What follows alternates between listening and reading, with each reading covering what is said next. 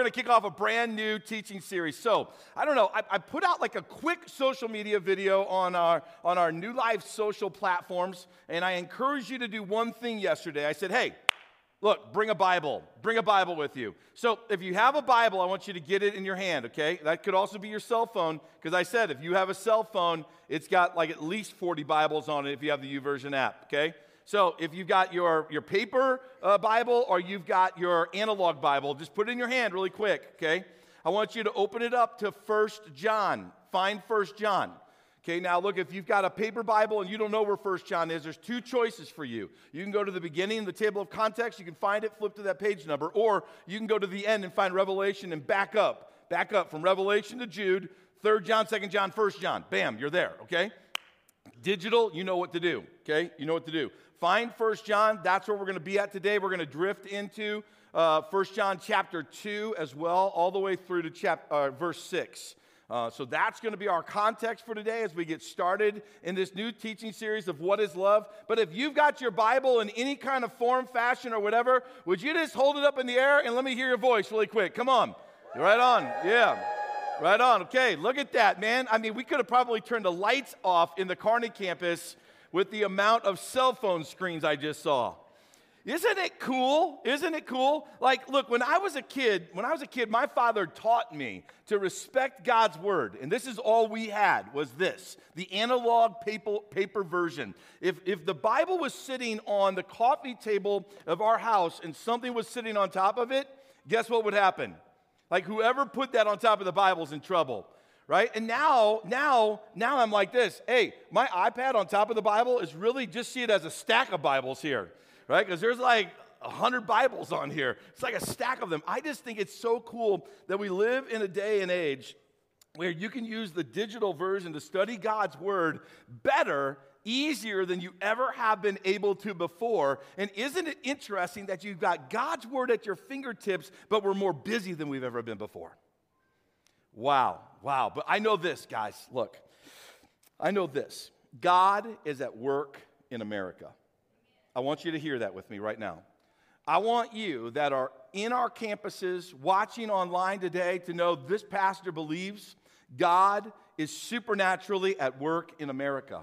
I think there are things that God is doing right now that would blow your mind away if you could actually see with your physical eyes what God's doing. But I believe there's a day that is soon coming when there is going to be an incredible spiritual awakening. Why do I believe God is so at work in America today? The reason why I believe that is because the enemy is at work, ever increasingly at work at attacking Christians, Christianity, and the church in any capacity, shape, or form. Like, if you just look at the news, you look at the news and you see things like, hey, the FBI has now called Catholics potential terrorists. Did you see that in the news? That was kind of baffling to me when that kind of stuff came out. Or recently, I was just with a pastor that's in Minnesota, and he goes, Jeff, did you hear about what the state Senate and the House are doing right now? They're getting ready to pass a law, right, that's going to put into play that all public school teachers can no longer stand up for their Christian faith, that if they don't believe, champion, and promote the secularism, right, that the state passes that has to be mandated by every teacher to lead, then the Christian faith of that teacher will cause them to be fired. I said, no, I didn't know that, but it doesn't surprise me. The faith-based pregnancy centers are being, vandalized and being attacked.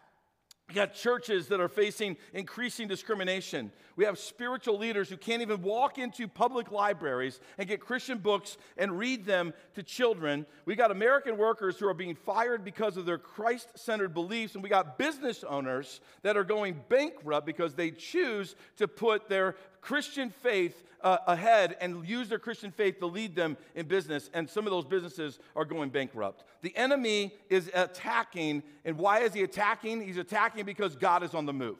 The enemy can see in the spiritual realm what God is preparing and what God is doing, and the enemy's doing everything he can in the physical realm to dislocate you from what God's getting ready to do on this earth. That's what I believe as your pastor. I just believe God has not given up on humanity. God has not given up on his church, okay? God has not given up, and God's very much at work. That's why I know the enemy is attacking, because he hates God, number one. He hates God and he hates godly people. But I want to tell you that the real reason why the enemy is attacking is because he can sense and he can see that there's a spiritual awakening that's getting ready to happen. I believe we're on the edge of that, church. I believe that we here in America, I believe around the world, by the way. I don't think it's an America thing. I don't think it's an America first concept, okay? I don't believe that it's a English-speaking only move of God. I think God's at work, but one of the things is that we are leaders on this planet, right? We are leaders here in America, and since we are leaders, we should own that and recognize that, look, people are looking to us, and where are we going to go? And my heart goes out, and it says to you, where are you going to be? Are you hungry for Jesus? Are you hungry for what God's doing? I'm amazed that when I look at simple things like, I don't even hardly watch NFL football games, but did you see there were a couple of amazing spiritual, dynamic things that were earth-shattering that took place in this past season?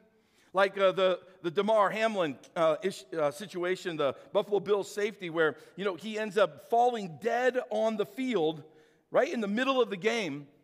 They're trying to rescue him. They're trying to, bring him back to life. The whole stadium basically drops to their knees, whether physically or spiritually, and it turns into the largest prayer gathering in America that we've seen in a long time.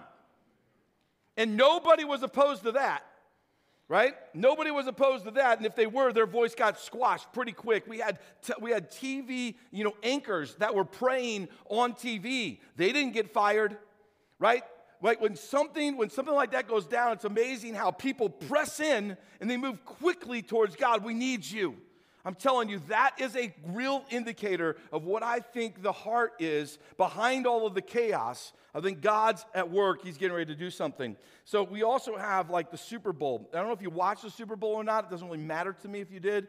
But in the first half and in the second half, He Gets Us. This campaign, He Gets Us. They put out these amazing commercials. They were the best commercials in the whole Super Bowl, okay? And these commercials, whether you liked them or you didn't like them, here's what they were attempting to do: to point people back to Jesus. That's what they were trying to do. I just know this: anybody who's trying to point people towards the real Jesus is somebody I'm going to be with. Okay? You might not like everything they do. You might not like how they do it. But anybody that's trying to point people to the real Jesus, I'm standing with them. And so I love the fact that in the world, broadcast throughout the known world, people watching the Super Bowl all over the world had to come face to face with a living, true God. I love that. I love that. Here's the other thing. As a pastor, I get a chance to rub shoulders with other pastors. This past week, I was doing the very same thing. Here's what I discovered. Prayer is on the increase in the church. If prayer is on the increase in the church, God's at work. God's on the move. Something is happening. I'm also hearing about these revival services that are coming up all over the place, like the Asbury revival. Did you see that at all? Did you hear about that at all on this college campus? And these students that they didn't go into it, with a scheduled revival. Like some churches, they schedule revival. I remember growing up as a kid going, hey, you want to come to our revival services? Well, when are they? Well, they're Thursday, and they're going to end on Sunday night. Well, that's awesome. I get it. The heart behind it was amazing, but that's not what revival is. Revival is when God shows up and He takes control. Amen. And man steps down and says, I'm just going to follow where you're leading. And that's what's going on there. That's what's going on in other places. I believe that there's an increase of the move of God. Now, in the midst of all of that, most churches in America, hear me, most churches in America are not back to their pre-COVID attendance numbers, including New Life. But what I have discovered, and as I've been talking with other pastors, in our amazement, there's a bunch of new people, like many of you I'm talking to, that have walked through our doors of our church and many other churches that you weren't a part of our church. But now, post-COVID, those who have walked through the doors are hungrier for Jesus than what we were seeing even pre-COVID. There is something going on under the surface. There's something happening, okay, that's below the surface. I think what's happening is this: there's an increased passion for Jesus. I think there's an increased boldness for Jesus that's stirring up in the hearts of the average Christ follower. I know that many of you look around our world and you look at the culture of America and you think to yourself, like, well, the church got knocked down, the church got beat up, but I'm here to tell you as your pastor, it's a new round, the bell has rung, and the Church of Jesus Christ is alive and strong, and we're coming out of the corner and we're ready to fight one more time to be faithful and show the love of Jesus Christ. That's who we are. That's who we are. We're coming out to fight with faithfulness and love, church, right? And to stand up and go, look, this is who our God is. That's why I'm leading you to 1 John. I'm bringing you to 1 John right now because when you look at the book of 1 John, it's like a doorway. It's a doorway from one world to another world. The book of 1 John, it might be short, it might be simple, but it was designed that way. It was written by the Apostle John, one of those who was the closest to Jesus. If Jesus had 72 at one time and he had 12 that walked with him normally, he had 3 that were super close to him. John was one of those. In fact, it's written that John was like almost the most loved in a way, right? That John, he laid his head against the chest of Jesus. He was close to Jesus, and I think John's writing this as a doorway for humanity to go, who is Jesus? What does it mean to be a New Testament believer? What is this whole thing even looking like called the New Testament? And it becomes a doorway for you to understand it. If you can grasp the principles and the precepts of 1 John, you can grasp the principles and the precepts of what it means to be a New Testament believer here today in 2023. That's why I want to take you there, because 1 John becomes like an instruction manual. It becomes an instruction manual for 3 things: what it looks like to love God, what it looks like to love others, and what it looks like to receive the love or experience the love of God. Those are the 3 things. So that's why this whole series is called What is Love? It's not going to break down love in like a, Valentine's Day concept.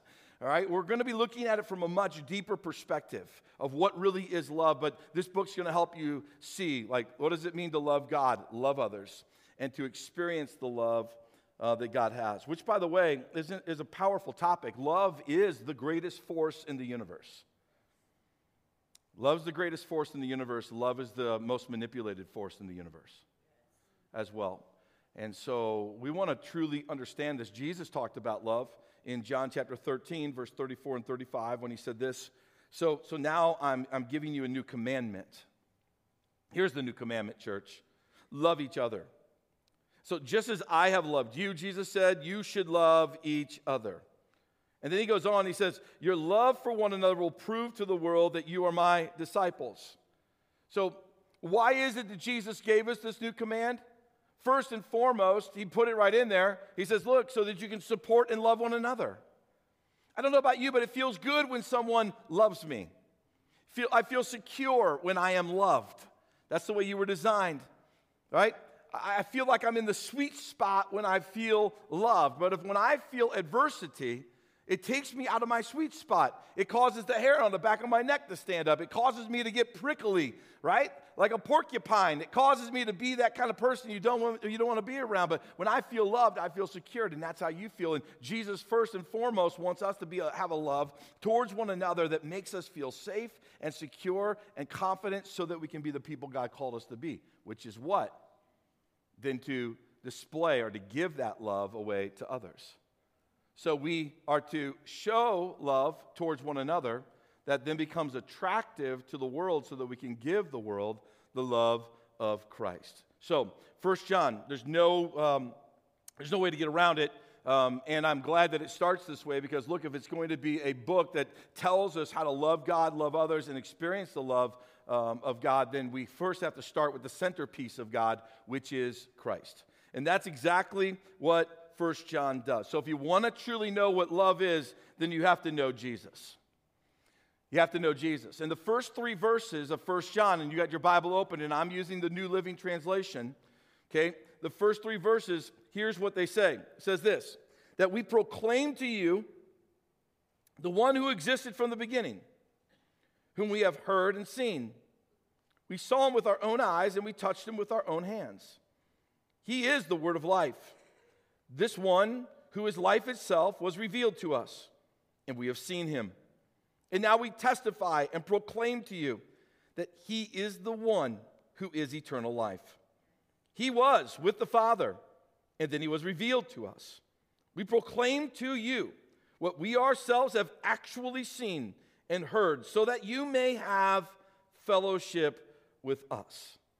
So here's John. He's writing on behalf of a group of people. He keeps using the we and our instead of I and me. And he keeps driving this home. But one thing becomes super clear. So you're going to want to hold on to that scripture, in your phone or, in your paper Bible, because one thing becomes super clear, that these people, they really truly know who Jesus is. How do we know that? Well, because look at what they say about him. They said, look, well, we know this about him. He existed from the beginning. That's one of the statements. He's always been. We know this about him. He was here before anything else was here. And when you look at the New Testament, you start to see through this gateway, this doorway of 1 John, that, yep, that is true, because we discover in other parts of Scripture that all things were created by Jesus and for Jesus. That Jesus wasn't an afterthought of God after creation, that it's God the Father, God the Son, and God the Holy Spirit, pre-creation, working together. That's who Jesus is. He existed from the beginning. And the other thing they say about him is that he is the Word of life. And you go, well, what in the world does that mean, that he is the Word of life? Because the Apostle John also starts out in his gospel, Matthew, Mark, Luke, and John. He writes in there that Jesus is the Word. What does it mean that Jesus is the Word? To simply put it, it means this, that Jesus is the mediator. He is the mediator who has come between God and man. And if Jesus doesn't come, we have no mediator between God and man. Why? Because God is holy, we are sinful, our sin has separated us from God. We need a mediator that goes between, that pays the price for our sins so that we can have relationship with him. So they're saying we know that Jesus is the Word of life. Then they also say that he is the one who is life itself. Check that out. Jesus is life itself. He is the giver of life, the sustainer of life, that without Jesus, you don't really know what life is. You think you know what life is because you live on this planet and you breathe this air and you live in this economy and you survive, but you don't know what life is. That's not life. Life is nothing if Jesus isn't at the center, so they know this about him, and then they go on with that concept and they go, oh, you know what else we know? He's eternal life. That means that you can have hope beyond this world, right? That it isn't just what you see here, it's also what is to come. That he was here before it all, he'll be here after it all. He's the Alpha, the Omega, and that through Christ and Christ alone, that we can have eternal life. And then lastly, here's what they know about Jesus, that he was with the Father, then he came to walk with us. They know that Jesus, he left heaven, which is perfect, especially when you compare it to what we know about earth, and he came to walk with us. Guys, this is the things that they're saying here. We know this about Jesus. And then they go, look, let me back it up with the encounters that we've had with Jesus. And they say, here's our encounters we had with him. We have heard and seen him with our own eyes, right out of those first 3 verses. We heard and we've seen him with our own eyes, they say. We touched him with our own hands. And then just to make sure you understand it, and I quote, they said this, we ourselves have actually seen and heard him. Just in case you thought we were putting on VR glasses and experiencing Jesus, we were not. Just in case you thought we were having dreams and visions of him, we were not. We actually saw him. We saw him with our own eyeballs that rest inside of our own cranium. We saw him, we heard him with our own ears. We touched him with our own physical hands. Now, what is the takeaway? What's the takeaway? The takeaway is this. You should be asking yourself this question. Do I know Jesus like they do? Do I know him like they do? And you might go, well, I didn't walk with him. I didn't physically see him and hear him with my own ears and touch him with my own hands. I know you have something better. You have his Spirit that's living in you. Look, I desperately wish that I was one of those who sat there and saw him with my own eyes. Anybody with me? I really wish that I could have been one that could have heard him with my own ears. I really wish I could have been one that would have touched him with my own hands. But when I really think about it, I do have to admit, I do have something better. I have his Spirit living in me. They didn't have that at that time. They didn't have it right then when he was with them. But his Spirit is living in me. He's revealing himself to us. Do you know Jesus in the same way that they know him? Right? Have you had encounters with him? Have you heard his voice whisper to you? Have you had his word come alive to you and awaken you in the midst of your troubled time, in the midst of your darkness? Has he come and met you? Have you had moments where you've been overwhelmed in the presence of God? Have you wept in his presence? Have you laughed? Have you thought to yourself, like, I thought everything was crushing in around me, and he reminds you of his faithfulness? You know, like, man, how did I forget that? Have you seen him? Have you experienced in him? Right? Do you know the teachings of Jesus? Do you know them? And can you defend them? Can you say that this teaching is true and I live by it? Do you know his teachings? Can you defend his teachings? Have you had wonderful moments where you've experienced the power and the presence of Jesus? Have you heard his voice? Have you? Do you know him like they know him? Let me just say this to you. A firsthand experience with Jesus is something all of us need. There's no substitute for a firsthand experience. Now, you can hear from me, you can hear from your life group leader, you can hear from others, but there is no substitute. Like, if we're not having a firsthand revelation, a firsthand experience with Jesus where we actually walk away like they did and they go, I know him, then you're setting yourself up for a very, very difficult place. Maybe it once used to be, follow me on this, maybe it once used to be okay just to have knowledge about Jesus and his word.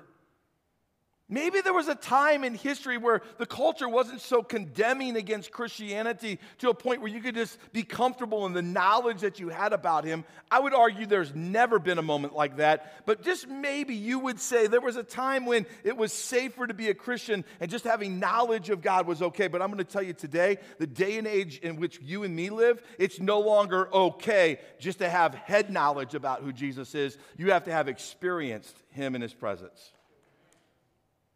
Are you following me on this? Because if you don't have that firsthand revelation, that when the stirring of our culture comes against you, you're more likely to drift away because you can't say, like John did, I know him.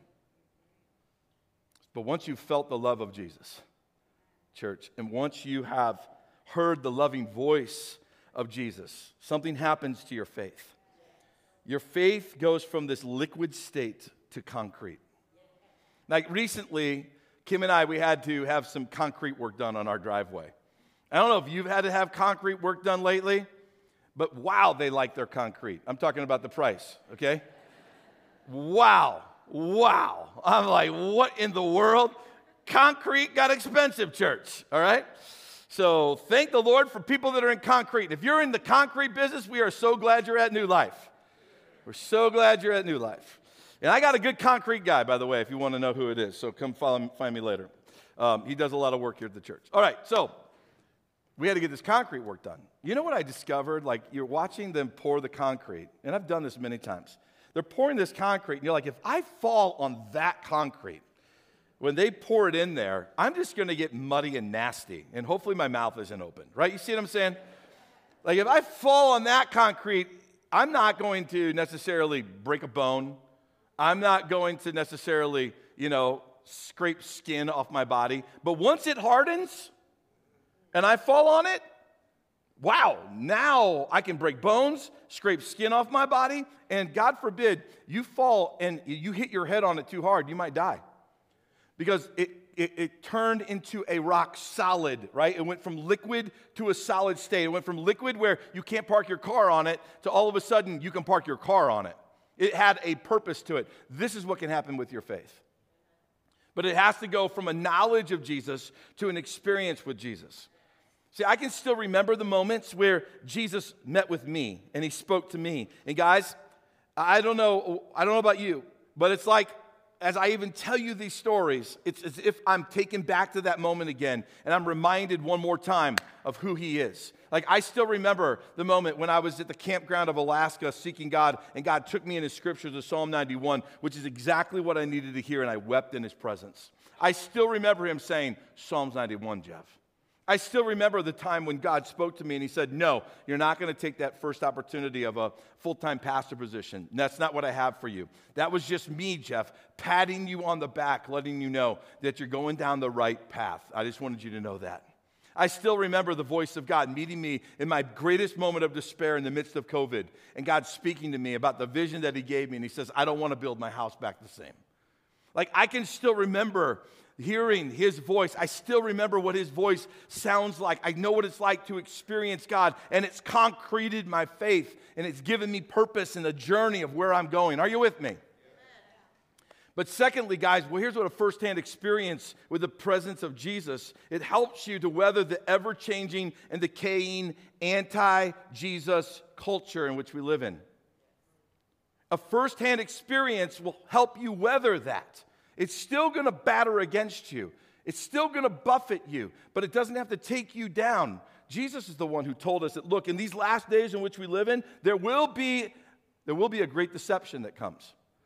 And we're watching it happen all around us. We're seeing people abandon the truth. We're seeing people choosing to follow what Jesus called the teachings of demons, things that are completely the opposite of God's word. We're watching people abandon their lives to these teachings of the demonic, right? And we're not talking about Satan worship here. We're just talking about the anti-culture, the anti-Christ culture that in which we are living in right now. We're seeing people rejecting parts of the Bible as if it wasn't even written.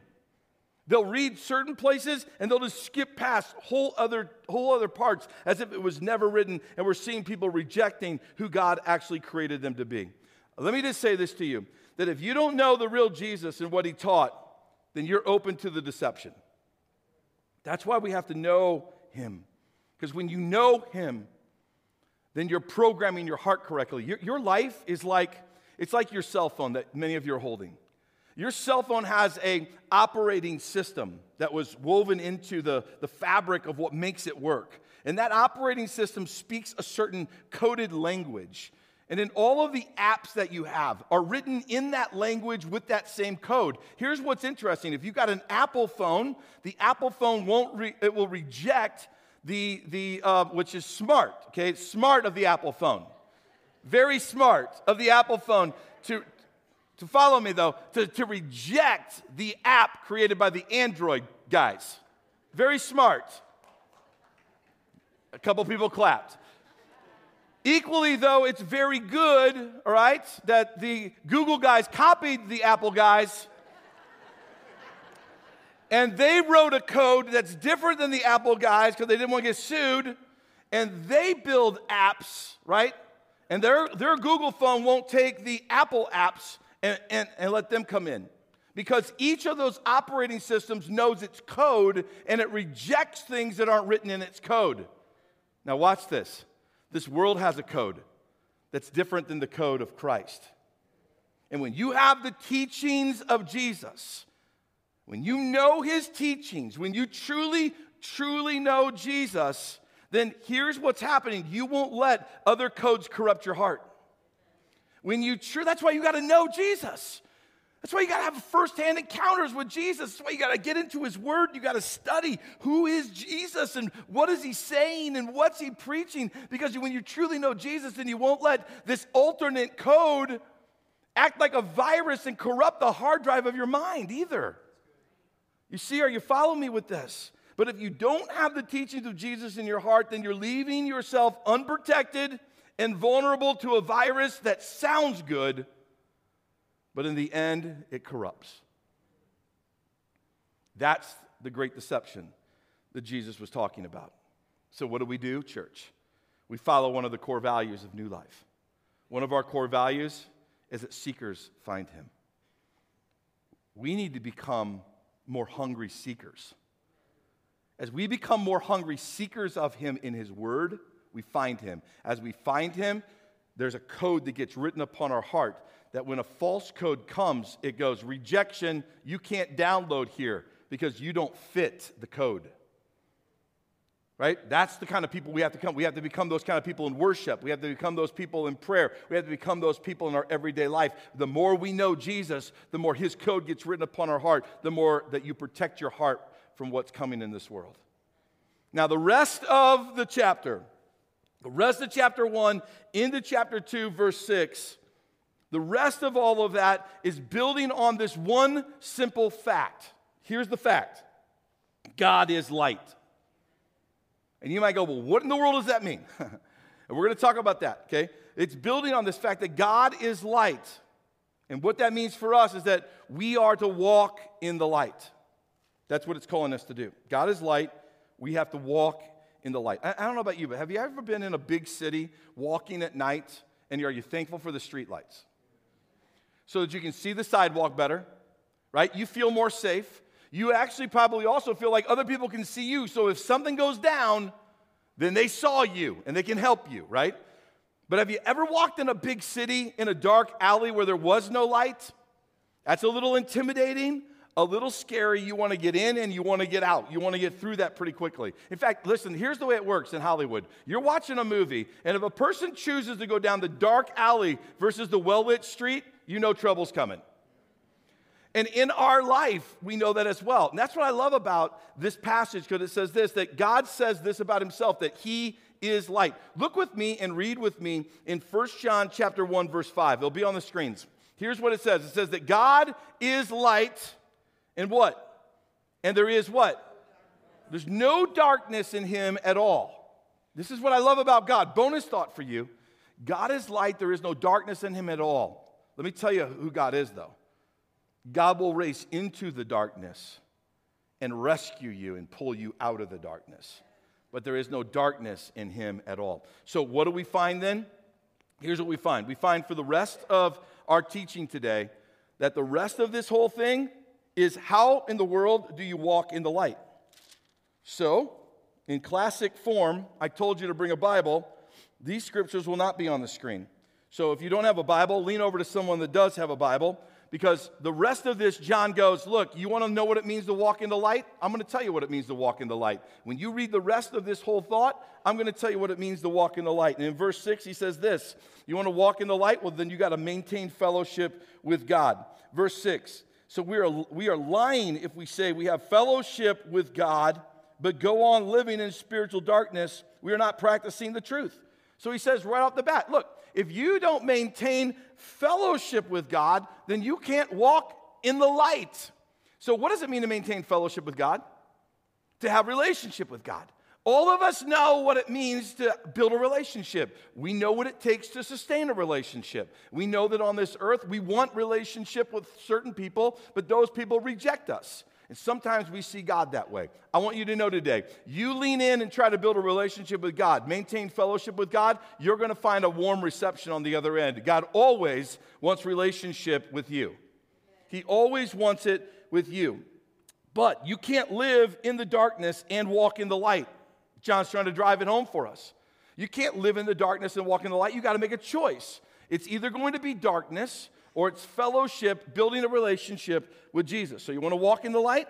Maintain fellowship with God. Verse 7, he drives home this idea that in light of making fellowship with God, relationship with God, you also have to maintain fellowship with each other. He said it this way, but if you are living in the light as God is in the light, then what does he say? Then we have what? Fellowship with each other. And then the blood of Jesus, his son, cleanses us from all sin. So he goes, look, you build fellowship with God, relationship with God, but then I'm also telling you want to walk in the light, you better build fellowship and relationship equally with man. Doesn't that sound a lot like the teaching of Jesus when Jesus said the great commandment is to do what? Love the Lord your God with all your heart, soul, mind, and strength, and then what? To love your neighbor as yourself? That's why this is a gateway to the entire New Testament. Now, let's move on. What's another thing? What does he say here? You want to walk in the light? Well, then in verse 8, he says you got to remain in the truth. He said it right here. He says, look, if we claim that we have no sin, we're only fooling ourselves and not what? Living in the truth. We got to live in the truth. What does it mean to live in the truth? It means this. Before God, stay open, honest, and transparent. Don't claim that, man, you are perfect and you got it all figured out. No, be open and honest with God. Dialogue with Him on a regular basis. Share your struggles with Him. Seek His forgiveness, right? But it also means this about truth in the day and age in which we live. Darkness is sin. It's not just bad choices or things you disagree with.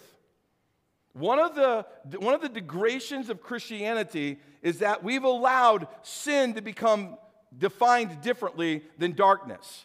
And we've just said, look, it's just something I don't agree with. It's just something that people make poor choices in. No, it's not that. If it's anti-Christ, if it's anti-God's word, then it's darkness. Either it's in darkness or it's in light. It can't be in both. And one of the things that would help you to maintain the walking in the light of God is to start recognizing sin is darkness. Plain and simple. I don't want to be there. I want to stay in the light. Then he goes on, he goes, look, you want to walk in the light? Verse 10, then you got to remain in the word. Take a look at what he says. If we claim we have not sinned, then we are calling God a what? A liar. And we're showing, watch this, we're showing that his word has no place in our hearts. You want to walk in the light? Then you got to keep his word in your heart.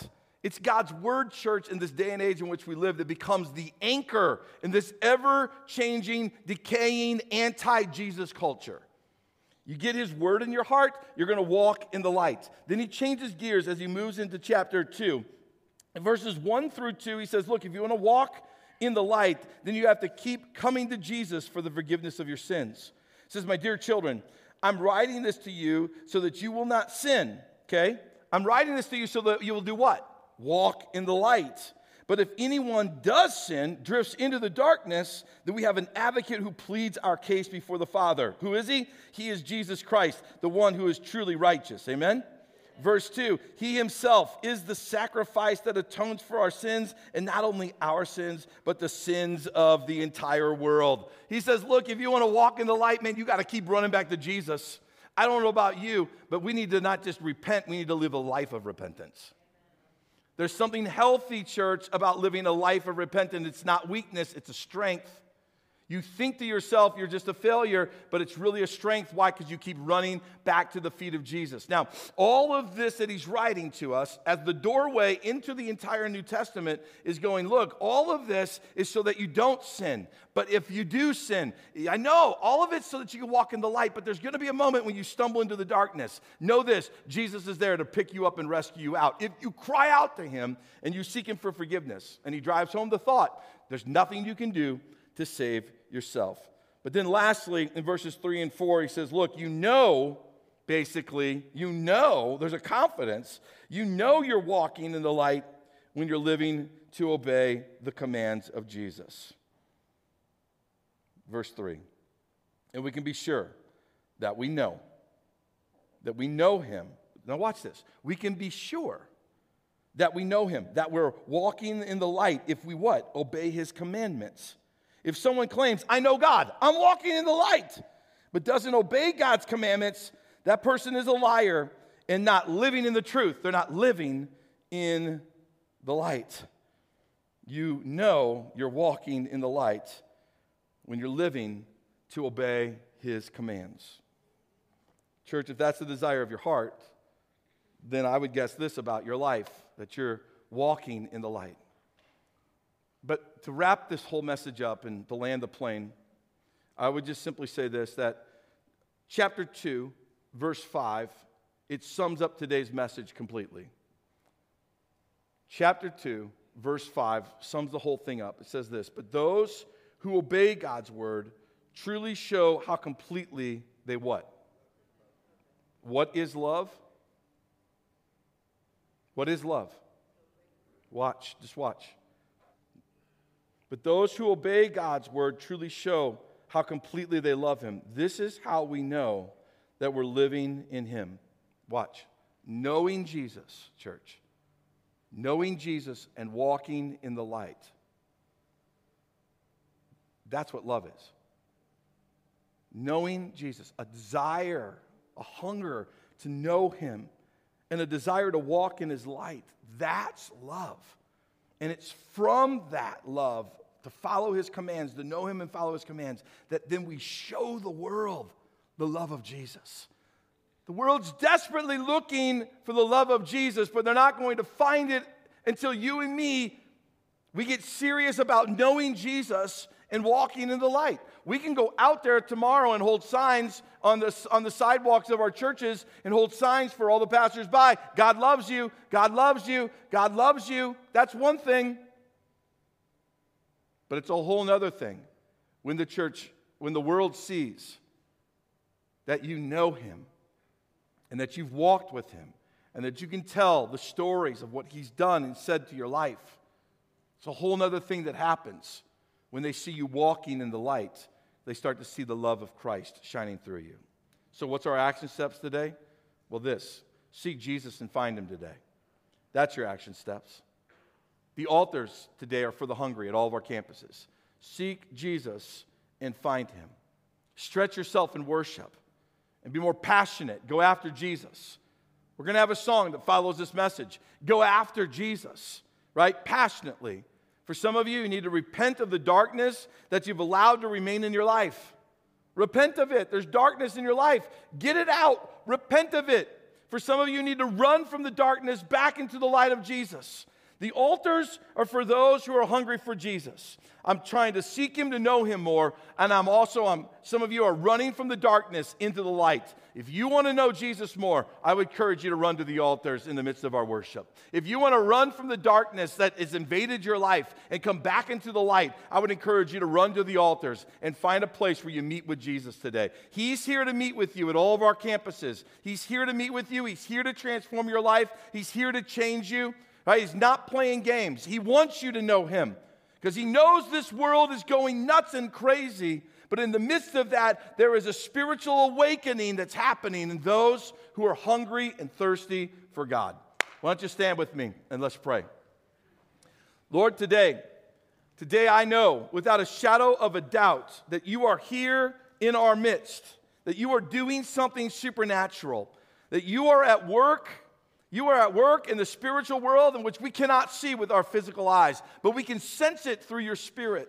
We know that you have not abandoned us, you haven't given up on us, but you are pursuing us, and you want to reveal yourself to us. To those who are hungry, you give them food. To those who are thirsty, you give them drink. To those who seek, they find. And today, may we seek you, and may we find you, because this world desperately needs to know that we know you, Jesus. And they need to watch us walk in the light. So, Lord, would you transform us so that the love of Jesus Christ could shine through us to a dark world so that others might know you as well. We love you, Lord. Thank you for what you've done for our lives. And may we live for you all the days of our life. And the church said, Amen. Amen. Come on.